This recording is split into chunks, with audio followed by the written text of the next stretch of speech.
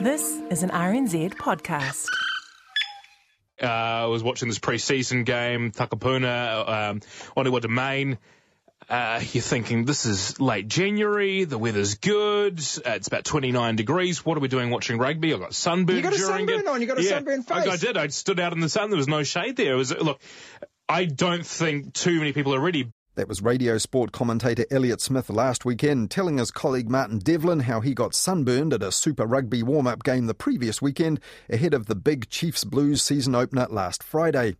January the 30th is the earliest ever Super Rugby kickoff, and last Friday's game also kicked off earlier in the evening than in previous seasons as well. Super Rugby games are going to kick off at 7:05, so you're going to have to really race to the ground if you're finishing work on a Friday evening at 5:30, especially in Auckland, to get to the ground for 7:05 is going to be an interesting sort of challenge. The old 5:15 games they had, they're moving those forward as well to 4:45, so they've got some of those across the weekend as well. So everything's coming earlier. Now, these changes have been advertised to fans by New Zealand Rugby and Sky Sport under this slogan. Witness Rugby Recoded. But Martin Devlin, for one, seemed not impressed with Rugby Recoded. I mean, I work in this business. We're 6 days away, and Elliot, you're just telling me something that I've never heard of. 7:05, who knew? Good idea, though. Is it? I'm happy with it, yeah. In Auckland?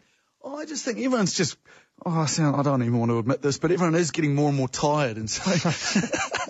and so you don't want to be out as late as possible, like bring it forward means you get home. We're tired because it never goes away. We're tired of the product, mate. So are we tired of Super Rugby after 25 years and just months after Sky TV broke the bank for the Sanzar rights to top-tier rugby and even sold a stake in itself to New Zealand Rugby to do that? On rnz.co.nz, sports writer Hamish Bridwell said, seldom has a Super Rugby season seemed so pointless, and although the January weather will be warmer than ever, Stuff columnist Mark Reason said there's not enough heat in this year's competition to melt a bar of chocolate. On his Devlin radio show on ZB last weekend, Martin Devlin explored that with rugby broadcaster Greg Martin from the radio station Triple M in Brisbane. So Super Rugby, mate, I don't get it, and I'm a commentator. We're sitting at the position now where there's nobody to broadcast the next 5 years of rugby after this year at the moment. And if Fox Sports don't get the rugby for the next 5 years after this year, they're talking about barely any coverage this year. They're going, well, we haven't got it in future. Why would we bother about pumping it up this year? I tell you what, in the next 2 weeks, I'd want to get an injection of enthusiasm for rugby because there's none at the moment, mate. Now over there, Fox Sports is the equivalent of Sky Sports here, the only pay TV operator ever to buy the rights to Super Rugby. And last week, Greg Martin lost his job at Fox as a commentator, along with others, because they just don't need them. Here, TVNZ News revealed on Thursday that the franchises are not happy also, with plans to rejig and cut back Super Rugby from next season. Major ructions developing between New Zealand Rugby and the private investors of the Super Rugby clubs.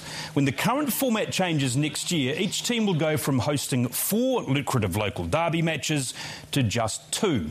Now, New Zealand Rugby knows it's got issues. Recently, it launched a major review with the global consultants McKinsey under its new chief executive, Mark Robinson, and that seems like a good idea.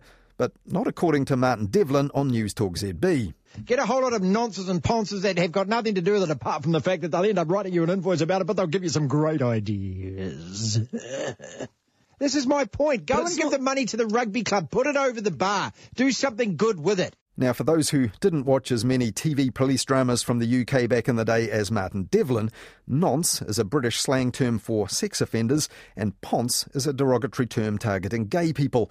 But Martin Devlin sounded a bit too triggered by New Zealand Rugby's review to care about that. Well, I think Where is that guy? He's probably going to do it. That guy's hiding behind a review, mate. No. Yes, he is. Here's the review. She's shuffling paper at you. He's going, here it is, here it is, here it is. I think rugby are nervous that next week at Eden Park between the Blues and the Chiefs, there's going to be 5,000 people there. It's going to be embarrassing, and they're so in their own bed with this. Now, when the Chiefs took on the Blues last Friday to kick off the Super Rugby season, there were more fans in the stands than that at 7:05 p.m.